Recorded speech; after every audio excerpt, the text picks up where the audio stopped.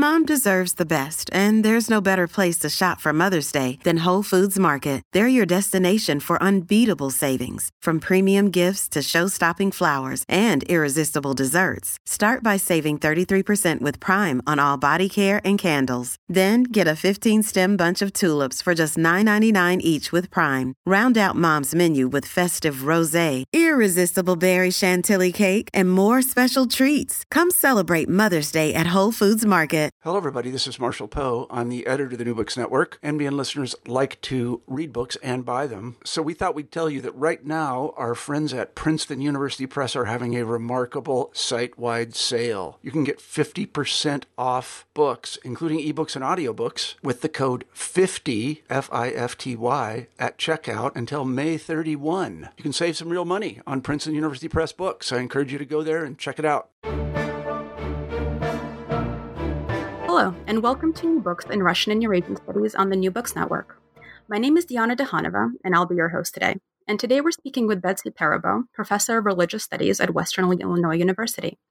She holds a master's degree in Russian translation from the Monterey Institute of International Studies and a PhD in religious ethics from Yale University.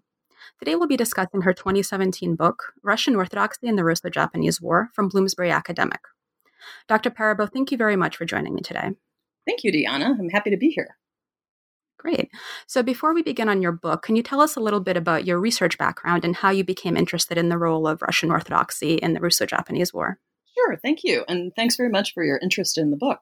I have a somewhat unusual background for someone attempting to write a book that is at least in part a work of Russian history. I'm not trained as a Russian historian. As you just said, I have a master's degree in Russian translation. As an undergrad, I was an English major and Russian minor. I worked as a translator for a few years out in California after I finished my Russian translation degree.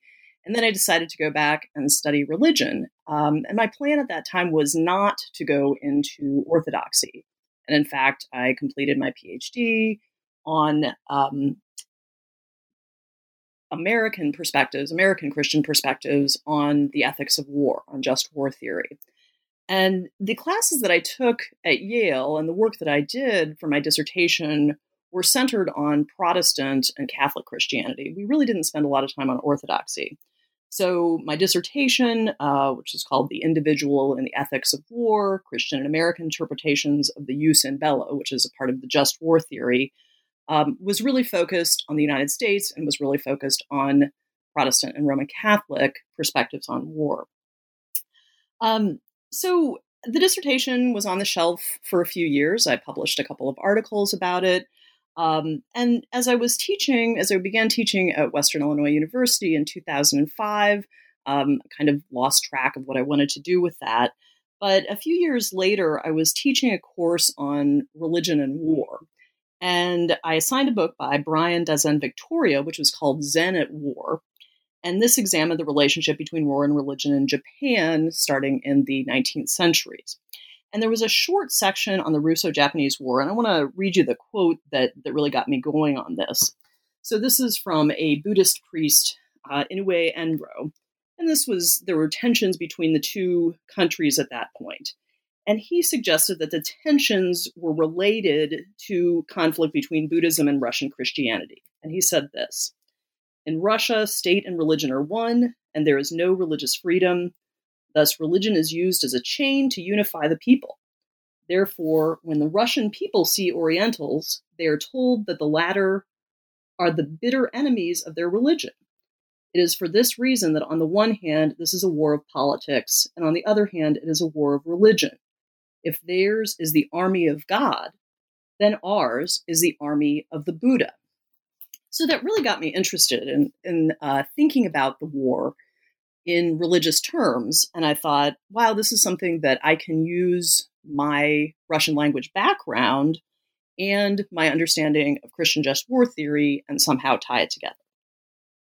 Now, in the beginning of the book, you talk about your research process and specifically about your use of the ecclesiastical journals. Can you talk a little bit about that process and were they widely read at the time? Sure. Yeah. So my research process was really pretty haphazard. I think my first move, because I had no idea whether research was being done in this field, and as I said, I don't come from a Russian studies background, was just to sort of poke around and see what I could find. My first couple of sources were a collection of essays in Russian on the relationship between Russia and Japan, and there I found some articles on the war. And then I also found a diary by Mitrofan Serbiansky, who was a chaplain during the war. My Russian wasn't great at that point. I was a little out of practice, so I went through and began to read things. And then the real break was finding the diary of Nikolai of Japan, who was a missionary who moved to Japan in the 1860s and stayed there his whole life. So those were a couple of my major sources, just sort of at the beginning of my research process.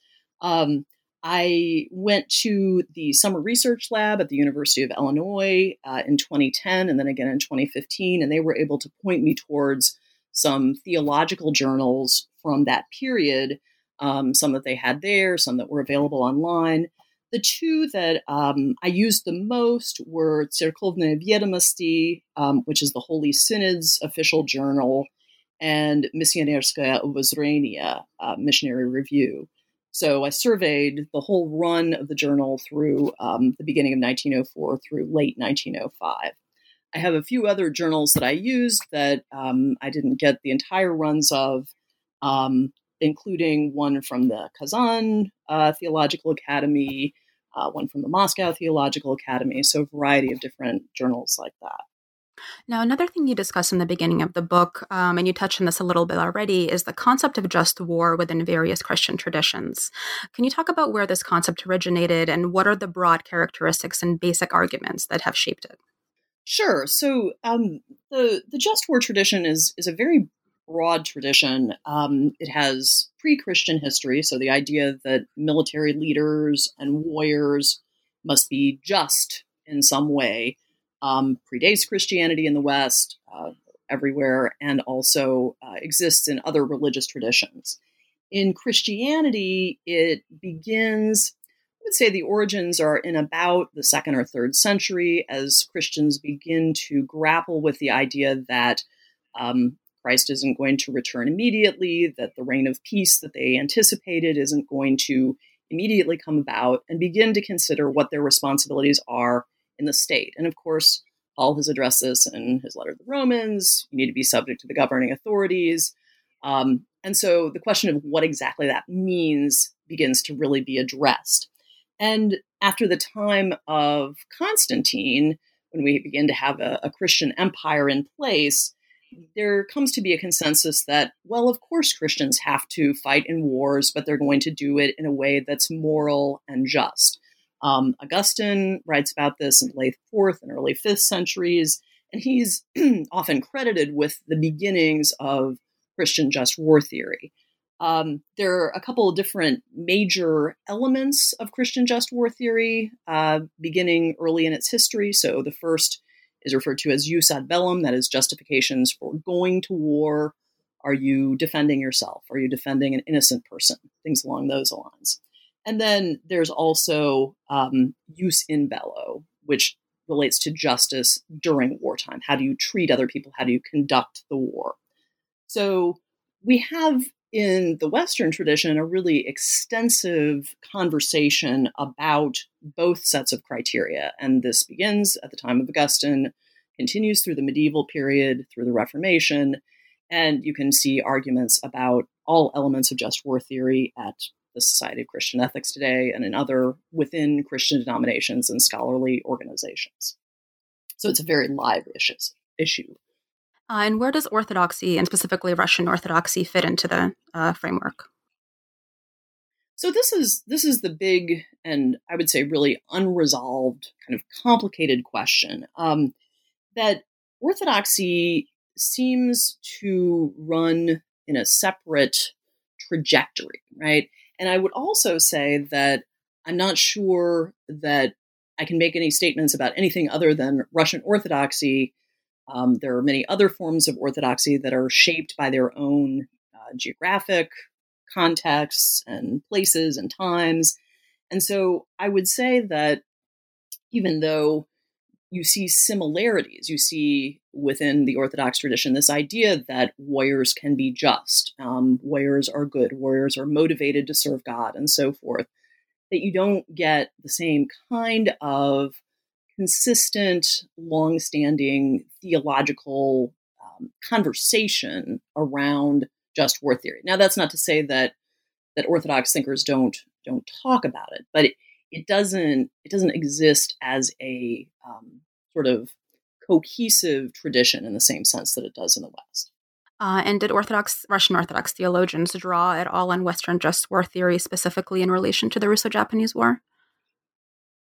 Yes. So when we get into specific theologians, and I occasionally ran across references to historical Christian conversations about war, references to Western thinkers. It wasn't that prominent. In fact, I was trying to remember examples of this, and I couldn't pin down any. But there was certainly by the late 19th century, Russian thinkers were familiar with the Western tradition, but I did not see them really engaging with it in the way that Western thinkers, I think, would have engaged with one another about it.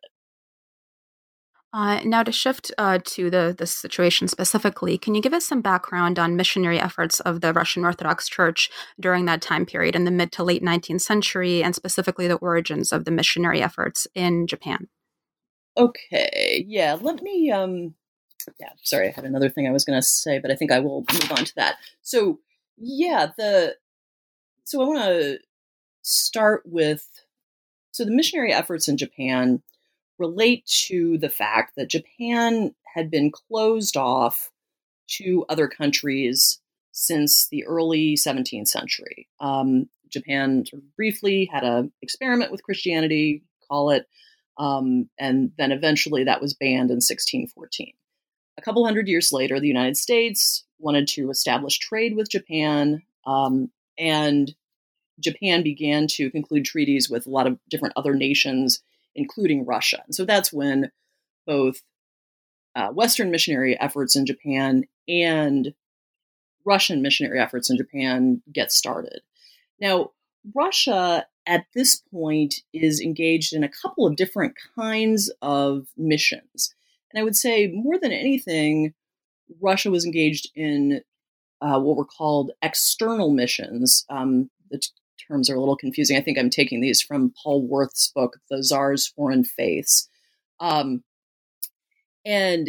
the idea is that there were many people who were not Christian in Russia or the lands near Russia, right? The sort of at the borders of Russia. So Russia was used to missionizing. The Orthodox Church was used to missionizing, or at least working with Buddhists in Buryatia and Kalmykia, Muslims along the south, right? So there was missionary work going on of that sort during the 19th century. The Orthodox mission to Japan is a little bit different. I mean, much smaller scale, and it starts. And I think I'm maybe moving ahead in your questions, but I think this sort of comes naturally. It starts in the 1860s, and although the Japanese are prohibiting Christianity being proselytized at that point, they're allowing Christians to come in as diplomats or as merchants, and of course they're allowing them to practice their religion. And so both Russia and other countries sort of sneak some clergy in. I mean, it's not really sneaking; they're allowed to do it. But once the clergy are there, they begin to reach out to the Japanese. And what happens with the Russian Orthodox mission is that there's a young man who will become known as Nikolai of Japan, who goes there. He's a young man. He's just been ordained. He goes to Japan. He learns the language. He learns the culture. He fully immerses himself in understanding this, what to him is a very strange, unusual land. He's extraordinarily bright. He learns to speak the language very well. and he begins to proselytize, although I would say in very minor ways, right? But very quickly, and this happens in the next couple of decades, right? The 1860s, the 1870s, you have Christians of all sorts, different Protestant denominations, the Orthodox, the Catholics, reaching out to various people in Japan, and you have Japanese people converting. So that's where the Russian mission to Japan gets started. And how did that fit into the way that the Russian church saw its role in Asia as a whole? There is, and at least, there is this sense that Christianity is bound to expand, right? Christianity is Orthodox. The Orthodox form of Christianity for Russians is the perfect form of Christianity, and it's going to necessarily expand throughout the world.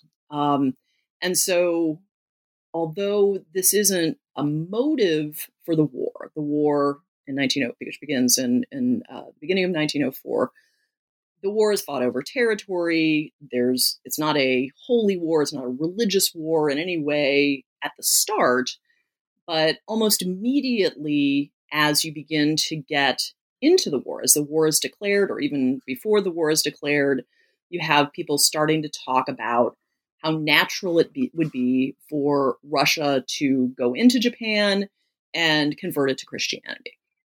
And so that notion, and I compare it at some point to Manifest Destiny, right? This idea that in the United States we thought people a couple hundred years thought, well, it's natural for Christianity to expand and get rid of these heathen Native Americans, right, or Indians.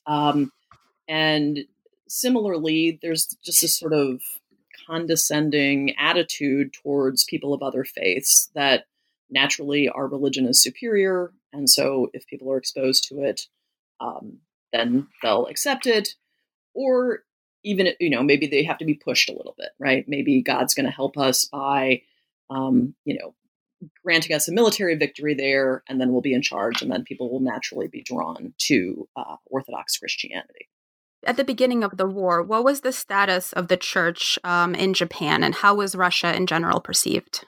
So the status of the church in Japan was quite good, the Orthodox Church. Nikolai, as I said, was a very learned man, and he was also careful about his proselytizing. He was well aware, and I know this from a report that he put together for the government in 1869, was well aware of the problems that proselytizing had caused in Japan and how it led to the expulsion of Christians in the early 1600s. So he knew that history.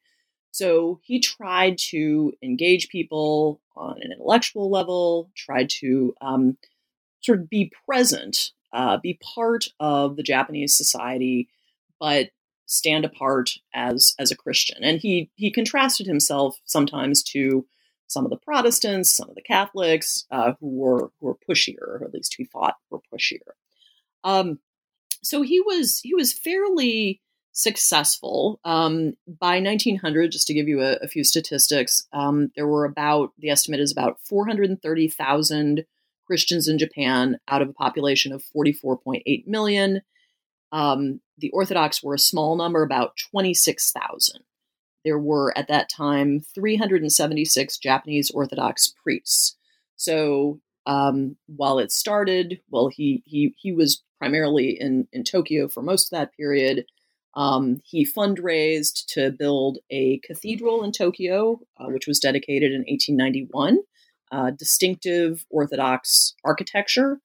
So this was, and actually it was received support by an admiral, an old friend of his named Stefan Makarov, who served as an admiral in the Russo-Japanese War. So there was a church, there were Orthodox Christians, Japanese Orthodox Christians. They were spread throughout the countryside. And as I said, he was in Tokyo and quite well respected at that time.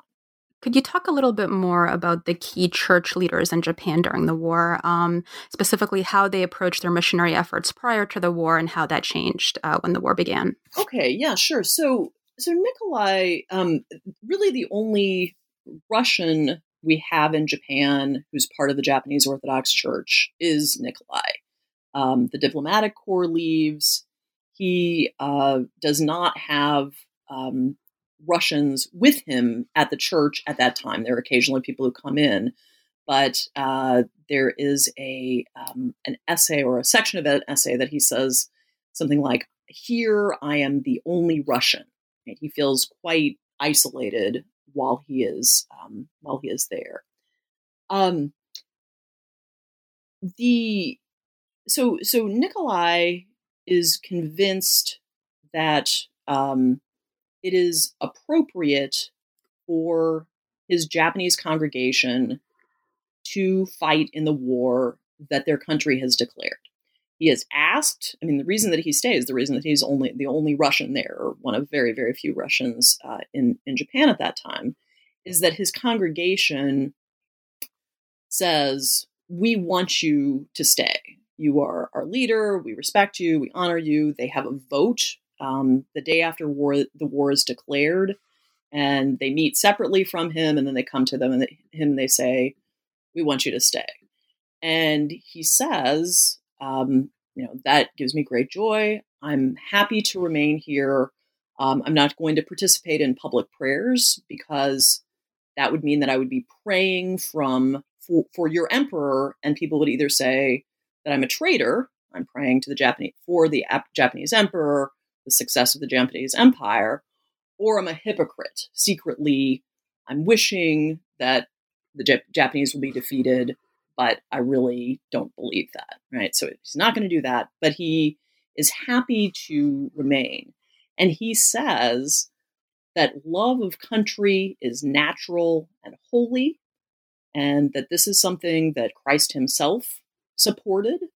And so he tells his Japanese congregation, "You go ahead and you fight for your country. That's what good Christian patriots do. And I will pray for my country, Russia." And that's the way he sees what's the situation of the war at that time. Like I said, there are no other Russians there in the country that make comments about this or are there to observe. And you, a lot of the information that you got about sort of his day-to-day feelings and ideas about the war came from his personal writings, right? The letters and the diaries. Could you talk a little bit more about those? Sure. So Nikolai. So this was a great find for me when I ran across this after I was maybe a year or two into the project. I guess maybe a year because I read somebody else's diary for a while too, one of the chaplains. But he was a very good diarist. He wrote almost every day, and he made substantial entries in his diary. He talked about what was going on in the city. He talked about what was going on in his church. He talked about statements that he made. He talked about what problems that people came to him with. So it was very extensive.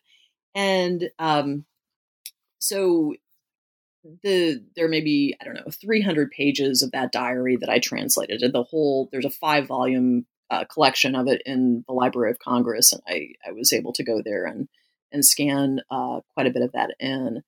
I also had the help of a Russian Orthodox priest in the United States, Father John Bartholomew, who has been researching him for his own work, has spent time in Tokyo and is very familiar with him. So there were a number of letters. There have been collections in Russian of some of his letters, of some other writings of his, this report to the government and various other things like that over the years.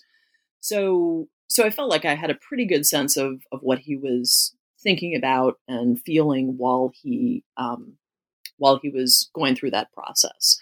The diary hasn't been translated into English, and so I felt like a valuable resource to use to give you a window into this particular case. Now, to talk a little bit about the Russian soldiers who were serving in Japan, did you get a sense from your research of their religious practice and whether Orthodoxy played a role in their day-to-day lives or their self-understanding of what they were doing there? So it's hard to generalize, right? There were something like 35,000 soldiers killed, or maybe more than that, maybe really hundreds of thousands serving. And so my research was really more of a kind of case study analysis rather than trying to generalize across the board about the lives of Russian soldiers.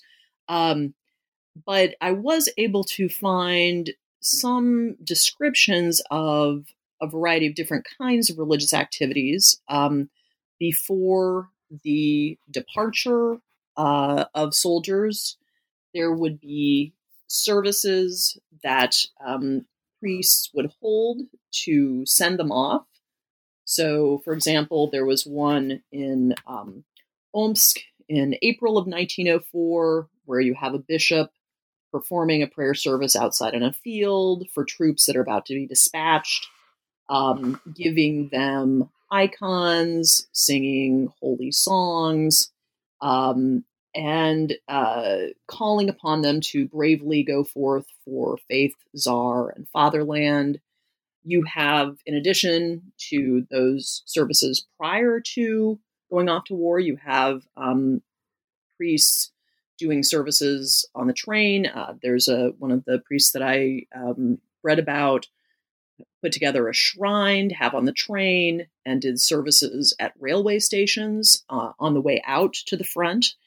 And then you have priests conducting services in the field once they get there. There is an example of a priest who is leading soldiers on a retreat from battle, holding up a cross. There are actually several different reports on exactly how that happened. So the priests are clearly right there in the thick of it. Now, in terms of the specific practices of individuals, I wasn't able to identify much specifically on that. But it's clear that the priests were concerned, were talking to the soldiers about their spiritual well-being, were giving them sermons, were regularly conducting liturgy with them. So it seemed to be an active part of their lives out in the field. Of course, it's extremely difficult. Probably one of the most difficult things in studying religion, right, is figuring out what the actual sort of day-to-day practices were and how people feel unless you have everyone's diary. Yeah, and I mean, I did because I did find one diary of a soldier, and I'd hoped that would have more than it did, and there just wasn't a lot of material. The best material from that actually was that the soldier was captured and was a POW, and so I was able to get a report that he had of a Japanese Orthodox priest meeting with the Russian POWs, and so that was interesting. But the actual day-to-day practice of the ordinary soldier kind of hard to pin down. Now, did you get the sense that there was any tension or disagreement about the war between the churchmen who were on the ground in Japan versus the ones who were back in Russia? Well, so the war, so the churchmen are at the front. They're not in Japan typically, although if they were I mean, the war was not fought in Japan, but I would say the priests on the ground were very supportive of their charges, right? The people that they served, the soldiers. And in general, I didn't find a lot of tension between most of the clergy or the religious leaders. The vast majority of people supported the war. Some were more gung-ho than others. Some emphasized more the whole notion of we're fighting against these, according to one phrase used, crafty Asiatic heathen, right? Some really emphasized that element of it. Some others just emphasized, okay, you're a soldier, you fight, and that's good because, you're serving your country and God approves of that. So there was there were different levels of enthusiasm for the war and different ways of casting it, but there was very little opposition to participation in the war itself. So you have the support. I mean, and I have examples in the book of all sorts of statements issued from theological academies, from bishops, articles published talking about how the war was just because Japan hadn't followed certain procedures, had done, engaged in an attack unprovoked, things like that. So yeah, I would say in general, there was a pretty consistent level of support for the war, regardless of whether between the chaplains in the field and the people in authority in the church at home. Now, as we move forward historically and defeat seems increasingly likely for Russia, you write that Orthodox discourse around the war increasingly shifts, so from patriotic duty to a discourse of divine retribution. Could you talk about the shift and what its consequences were? Sure, yeah. So, I mean, we have a number of people blaming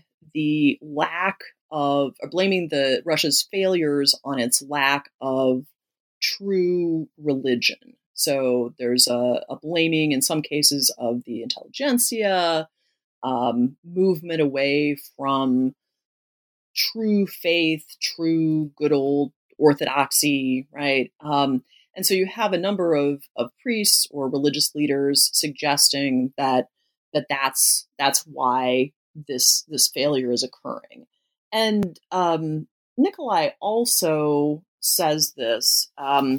He is saying, and this is actually still in 1904, the losses start pretty quickly.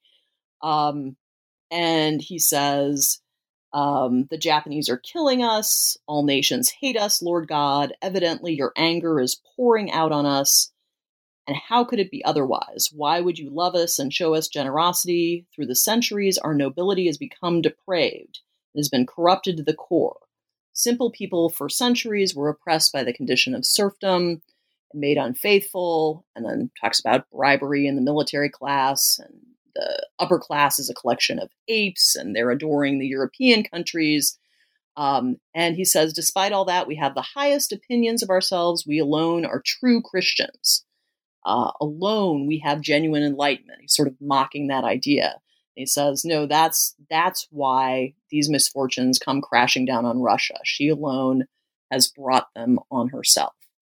So, and that's an attitude that I see not only with, in this case, Nikolai of Japan, but other Orthodox church leaders as things progress. Whereas very early on in the war, the attitude is, well, of course we're going to succeed. God is on our side. And then as the defeats pile up, it's, of course we're losing. God is punishing us. We just need to be better Christians. Now, as this discussion kind of heats up in the Russian press and in Russian intellectual circles, what role did the non-ecclesiastical religious thinkers play? For example, Solovyov and Tolstoy in this discussion around the war and militarism. So Tolstoy is one of the sort of maybe the main lone pacifist voice for in the middle of this war. So he is going to look at this war and say, "Wow, this is exactly the opposite of what Christian love calls for." And this is one of the things he says is an article that actually is published in English in London, I believe. And he says, to love one's enemies, the Japanese, the Chinese, those yellow people towards whom benighted men are now endeavoring to excite our hatred. To love them means not to kill them. And he says there are all sorts of innocent, good religious Christians who are being forced into this religious fraud, right? That the government is saying, of course you should fight. This is the good Christian thing to do. But that obviously is not the case, Tolstoy says, right? That's totally the wrong way of thinking about the question. Now, Solovyov, by this point, I believe he dies before the beginning of the war, but his perspective on the military is very much picked up by some thinkers on the war during this period. So I spent a little bit of time in the book talking about his work, Three Conversations, which is published in 1900. And that work, in fact, is quoted by at least one of the authors in the theological journals that I looked at. And Solovyov basically says, that there is such a thing as a Christ-loving military. This is a term that shows up a lot in conversations about the war, a Christ-loving military, this notion of a holy host of warriors supported by God. And Solovyov in Three Conversations quotes a person called the General, right? It's a work that has a number of fictional characters. They're all having conversations about a variety of different things. And he says that he was rejoicing in defeating enemies who had harmed innocent people. That he sees this as a joyous and religious experience, that when you kill people who have been persecuting or harming innocent people, that is the highest duty of the Christian. And so his sort of take on that is picked up by people who support the Russo-Japanese War. And was there any other sort of pacifist or anti-war Christian movements, independent sort of, or apart from Tolstoy's followers? Not that I ran across. He is so vilified in the press. It's as if, you run across criticisms of Tolstoy everywhere. Nikolai has them. You see them in lots of the theological journals. He is such a prominent figure that, there may have been other pacifists around, but I certainly didn't see any kind of major treatment of them the way that I saw with Tolstoy. And apart from Orthodox, did any other Russian Christian groups have a place in the patriotic discourse around the war? I wasn't able to track down this reference. I believe that there are Protestant Christian groups that express support for it, but I don't remember for sure. Actually, I feel like I ran across that, but I don't recall right now. Can you talk about a little bit of the criticism that Russia received from other Christian groups around the world for this military action in Japan? Sure. So, one of the interesting things is that you have the Russian Orthodox Church in Japan competing with a lot of different Protestant churches, and I would say to a lesser extent Roman Catholic churches that are based in the West. They're based in Western countries. And so the Japanese Christians that aren't Russian Orthodox blame Russia for the war. And I think that they, in some respect, influence the way that Christian churches back home, right? So these are Japanese missionaries, American missionaries to Japan or British missionaries to Japan, that they kind of cast this as the Russians are, medieval crusaders who say that Christianity is on their side, but obviously it's not, and Japan is the victim in this war. So you do get some connections. The churches that are connected to missionary groups seem to suggest that Russian Orthodox Christianity is not real Christianity, right? That the Russians are just sort of exploiting Christianity and using it as a reason to fight the war and a justification for the war, but that Russian Orthodox Christianity is bad Christianity. So kind of the traditional argument against the Russian Orthodox Church as really a political institution rather than a religious one. Exactly, yeah. So how did the loss of the war impact the perception of the church both in Japan and in Russia? So in Japan, actually, the loss of the war doesn't seem to have hurt the Russian Orthodox Church. And I think that's largely due to the respect for Nikolai, the fact that the vast majority of the Orthodox Church in Japan were Japanese citizens, and in fact, Japanese citizens who fully supported the war effort.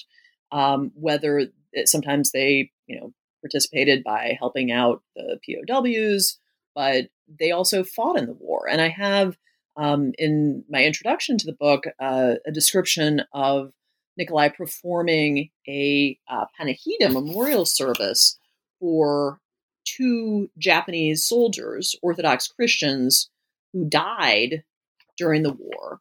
And he says that that these are his spiritual children.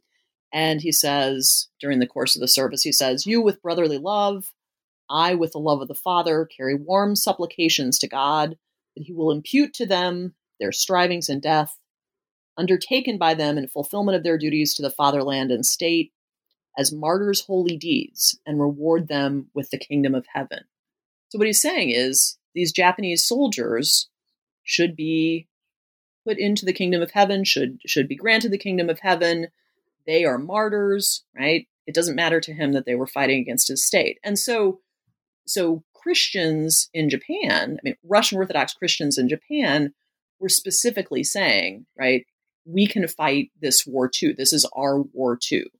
So they clearly try to delineate that. So as a result, right, Nikolai says at the end of the war that although he's very depressed about Russia losing the war, that one of the good things that comes out of it is what he says, the little ship survives, right? That Russia experiences all these horrible military defeats, including a naval defeat, but that the Russian Orthodox Church in Japan has survived. And so he feels very good about that. He stays in Japan. He dies in 1912. The emperor sends a wreath to his funeral, something that was very unusual at that time. So there's very little downside to the Russian Orthodox Church in Japan as the result of the war. And is there an Orthodox presence in Japan today? Yes, there is. Yes, there continues to be. In fact, I have not been there, but I know people who have been, and there is the Holy Resurrection Cathedral that he built was destroyed but then rebuilt, and it's still referred to as Nikoraido, which is basically Nikolai's house. So apparently, at least according to one thing I read, maybe it's apocryphal, you can get into a cab in Japan and Tokyo Airport and say, you want to go to Nikoraido, and they'll take you to the Holy Resurrection Cathedral. That's the place. And as far as did you find in your research that the loss of the war had a negative impact on religious belief in Russia, or just faith in imperial institutions in general? Well, this is that's a hard call to make, right? There was so much going on in Russia at this time. So distinguishing, I think, between the effects of the war, the effects of the 1905 revolution, and the relationship between those two things, and how it all feeds into the events of 1917. I think, the military defeat was crushing. It was something that was very impactful. And because the rhetoric at the beginning of the war was, well, of course, God is on our side. We're going to be able to win this war. I would suspect that that played into a number of people's concerns about the Tsar and the power of the institution of the church, of everything, the combination, as you said, of the church and the state. But I think it's hard to separate out the different things that were going on at the time. Do you see any elements of the just war rhetoric that was developed during this time in action in contemporary Russian militarism? Yes, I think there have been references by Patriarch Tikhon to holy war, to this term, the Christ-loving military, which, as I mentioned, appeared quite frequently during the Russo-Japanese War, and in particular, he talks in 2016, and this is when I completed my book, and I was pulling together some of these ideas. I'm not a specialist on contemporary Orthodoxy by any means, but that he does say that the war on terrorism, for example, is a holy war. That this is a war, and holy war is not always clearly distinguishable from just war. This is kind of a complicated question if you look at sort of the history of just war theory. So it's not simply we're fighting this war because we want to spread our religion, but we're fighting this war because our religion requires us to battle against evil, right? And so where there is evil in the world, Christians need to support the military efforts, or to support any kind of efforts, but including military efforts to defeat that evil. And I think this book is actually very timely, and this interview is very timely because just in the last month, there's been a controversy within the modern Russian Orthodox Church about whether or not the Church should continue to bless missiles, which is something they've been doing, I think, for the last decade or so. So it's a discussion that's absolutely continuing. Just to wrap up, could you tell us a little bit about what you're working on now? Well, at the moment, I'm mainly focused on my teaching, but I have spent a little bit of time looking at the role of the clergy in the 1905 revolution. So this is obviously, as I said, you've got a lot of things going on at the same time. And so the fact that you have a clergy member, Father Gapon, involved in that conflict is, and I've done, but I'm really just sort of scratching the surface of the research on that. But that there's that, and then there are also other clergy members who are expressing concerns about clerical participation in revolutionary movements. So that's a direction that I might be taking in the future. Thanks. So today we've been speaking with Dr. Betsy Perabo of Western Illinois University about her 2017 book, Russian Orthodoxy and the Russo-Japanese War, now available from Bloomsbury Academic. Dr. Perabo, thank you very much again for speaking with us today. Thank you so much. It's very interesting.